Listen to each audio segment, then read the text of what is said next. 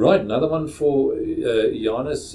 Please, the whole question of who owns the body of a deceased person after that person has passed away. Sometimes there are disputes between the family members, etc. What does the law say? Volker, this was a very interesting one for me to take a look at. I had the question the other day, so I did some extensive research going into case law. But the short answer is that there's no one owns a corpse. No one can own a deceased body. There's no legislation that specifically governs this. But the argument goes that, legally speaking, you cannot own anybody whilst they are alive. So why should that not change when someone passes away? There's no irrational argument for that. And normally that doesn't pose a problem. Families know someone wants to be buried or he wants to be cremated or anything like that. But when the families do start to fight, that 1 in 100 matters, I would say, or 1,000 matters, you can buckle down for a very emotional and sometimes long family dispute that no lawyer wants to be part of.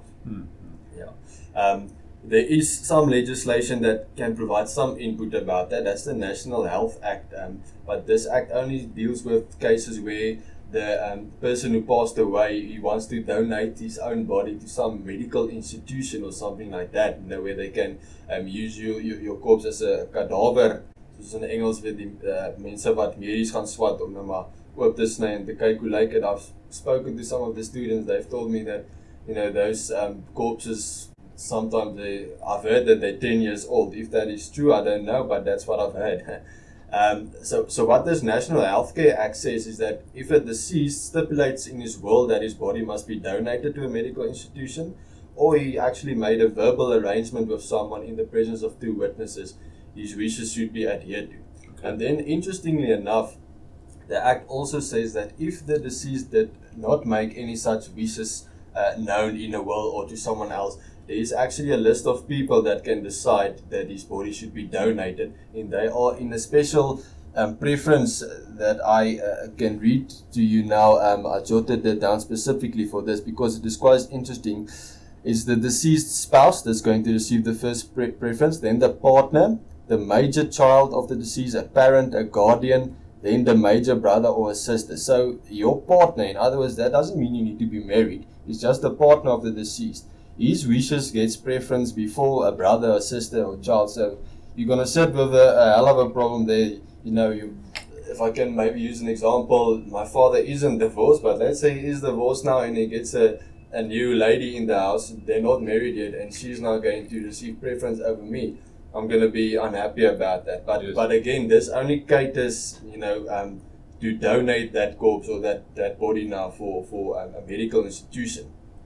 So I then took a look at some old cases, and it does seem that the court is going to grant preference to certain individuals, that will receive the right then to choose whether or not someone should actually be buried or cremated, or where they should be buried, because sometimes families fight about that as well. Now, from the court cases, it looks like that if the deceased appointed heirs in his will, they will always be given preference to whoever is appointed in the will, and if the surviving spouse are among those heirs, she will then be given preference over all the other beneficiaries as well. But again, the court said that where the deceased has appointed someone to arrange his funeral on his behalf, that person will receive preference above all else. So there is certain guidelines, I suppose, but to answer your question, you can never own a body. You can just have the right or claim preference for your opinion to decide what should happen to a deceased person's body at the end of the day. But if there is a dispute, then there's a sort of a ranking that the courts will then follow based on precedent, based on the I must say these court are decisions. Very, very old court cases, so it doesn't look like people argue too much about this nowadays, or everyone knows about the court cases, but there's a list of preferences that you should take note of. You mentioned cremation, and that's an interesting discussion that I regularly have with clients when I do their wills. Question is whether they want to be cremated or not, and that certainly has changed a lot in the last couple of years. Many years ago, very few people decided to go for cremation. But these days, I guess it's because of the condition that a lot of the cemeteries are in, the security questions, etc. I would say about 70 to 80% of people that I see, and I do a lot of wills, at the end of the day decide to indeed go for cremation. So that's a very general thing these days.